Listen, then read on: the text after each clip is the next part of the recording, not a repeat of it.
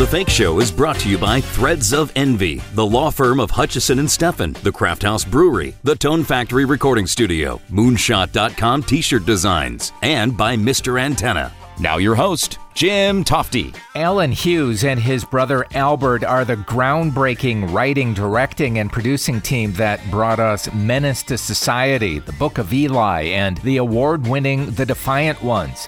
Now, Allen Hughes has produced the new FX Tupac docuseries, Dear Mama. Allen Hughes has a long history with Tupac, including that time Tupac assaulted him, ending their relationship until now, as Hughes wanted to know more about Tupac and his mother, Afeni, the former Black Panther member. As I've got Allen Hughes on the line right now in Los Angeles. Hey, Jim. Hey, Allen. Thank you so much for joining me. I'm a big fan of your work, and you've done so many good things over the years. I'm wondering if you were planning to do a series on Tupac, or were you asked to do this? I was asked to do it by the Tupac estate. It came out of nowhere for me. I was on my way to doing something else. And I imagine because your history with him had its ups and downs, it must have taken you a beat to decide to do this. Yeah, I told him, I said, give me 3 days. It was an in-person meeting. I said, give me a few days. I'll get back to you Friday. It was a Wednesday. Went for some long walks and did some soul searching. I said, you know what? I don't understand this guy, and I want to understand his journey, particularly because I knew him and we had a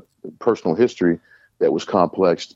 And I came back and I said, I realized because I was raised by a single mother who was a feminist activist in the women's rights movement. Oh, that's right. What I connected to is like, if we can tell the story of his mother as well and find Tupac through her narrative, I'll do it. And I told him, I pitched him that, and I said, I want to do multiple parts.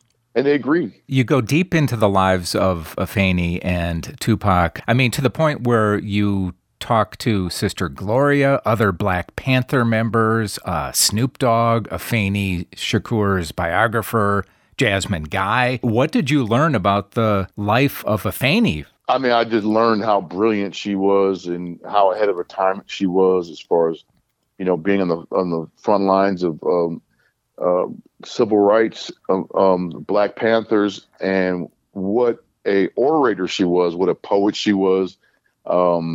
She defended herself in the Panther 21 trial. They were all facing 360 years in prison, 1970, 71, in New York, and defended herself eloquently. She's only 21 years old at the time. And I didn't know what the FBI did to her and her fellow comrades, Black Panthers, how they just decimated, killed, sent to prison, all of them. And she was living with all that trauma and all that PTSD when Tupac was born.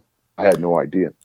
You go all the way back to when you produced Tupac's first video as well. You were both kids then. I mean, I think, 18, 19, when you worked together. You knew him enough to know that he was an incredibly misunderstood figure, right? And it was at the beginning, so I was experiencing that in real time with him.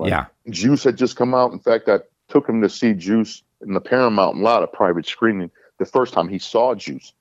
It was just me, him, and his brother and his publicist. And that's when I saw the change in him. He started changing when he saw that film.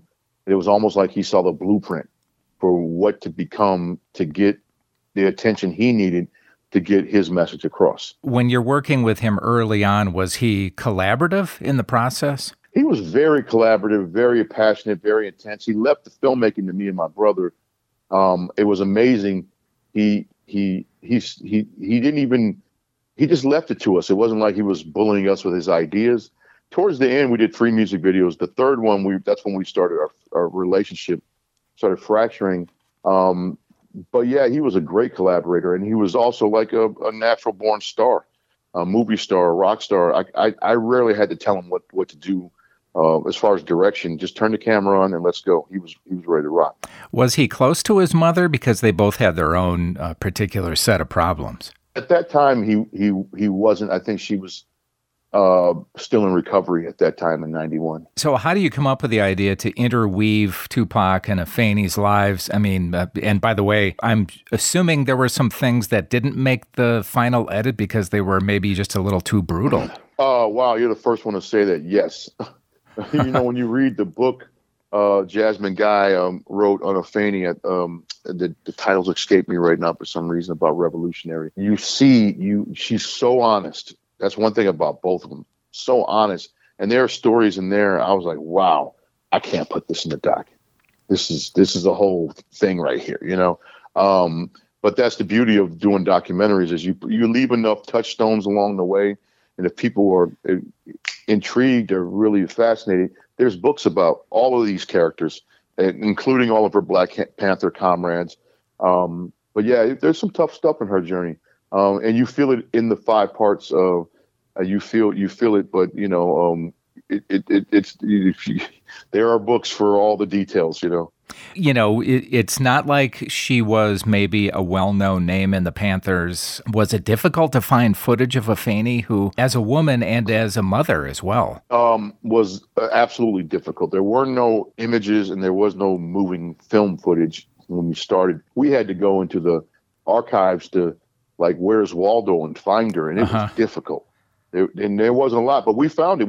There's pictures out in the world now that we found that are amazing. She was a very stylish woman too, a very hip in her Black Panther days, had a real swagger about her. So we found films of her getting arrested too, for the Panther 21 when they put her in the paddy wagon and the feds came and got her with Lumumba, her husband at the time, who was the leader of that chapter in Harlem.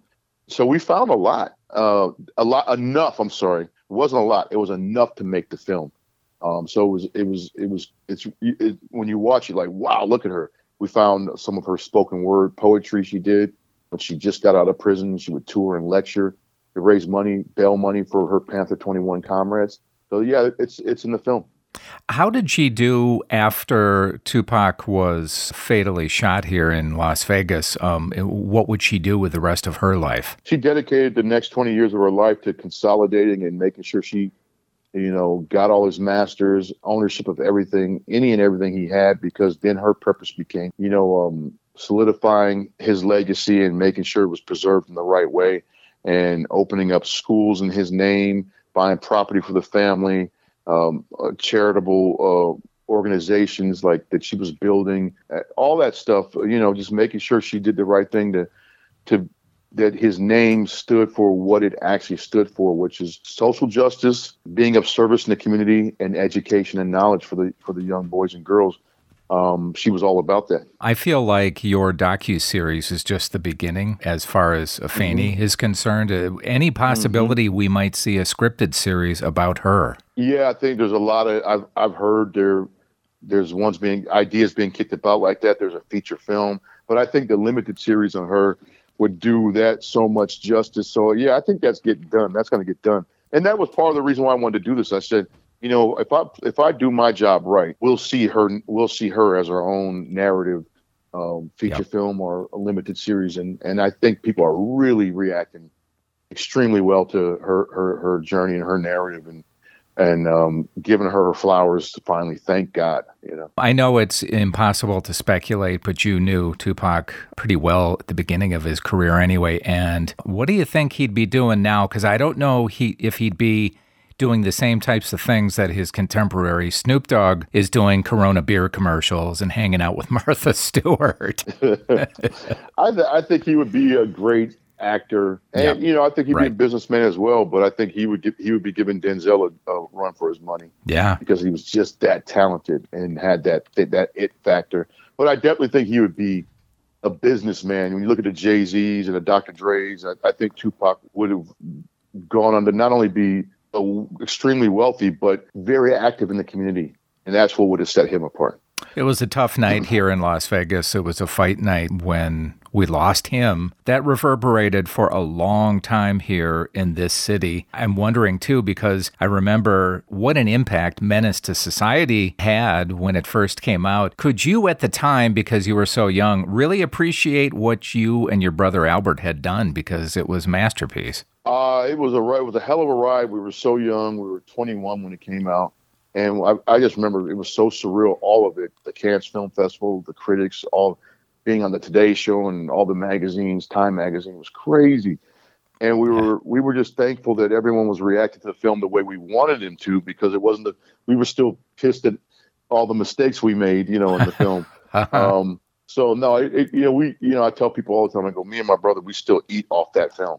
Not literally the check, but just it put us on the map, and we're both very grateful, and just wow. I think I remember, hearing that you guys started just shooting these small little movies when you were kids, 12, 13 years old. Yeah. And you got a little bit of attention when you made a movie called How to Be a Burglar.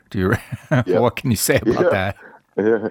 That was my first in high school. It was my teacher said, "There's a TV production class. Go home, make how to make a sandwich, how to video, how to put an inner tube on your bike." I was like, we were already so advanced by that time, 16 years. I'm like, I'm not going home and making that. How to be a burglar. I had a Bruce Lee jumpsuit, and we had these dogs, these two Dobermans, and we did the Beverly Hills. I broke into someone's house, and that took my grade that year, because that was the first year, from an F, and that guy gave me a B at the very end of the year. And the next year, he says, as a TV production class teacher says, as long as you share your films with the class, I'll give you an A the rest of your years here. You don't have to do any of the curriculum. And it changed my life. Man, I'll say so. Allen Hughes' Tupac Shakur docuseries is now playing on FX. It's called Dear Mama. A pleasure and honor. Thanks so much for spending this much time with me, Allen. Thank you for the time, Jim. I really appreciate it. Okay. And if you've seen any of this series on FX, you know that Allen Hughes has evolved into a very imaginative documentarian, just the latest surprise in a wonderful career. Once again, Dear Mama is now streaming on FX and Hulu. That ends this episode of the Fake Show podcast. Thanks so much for listening. I'm Jim Tofte. I'll see you next time. Listen to The Fake Show anywhere on SoundCloud, Stitcher, iTunes, and thefakeshow.com. And who thinking elementary? Hey, I see the penitentiary one day.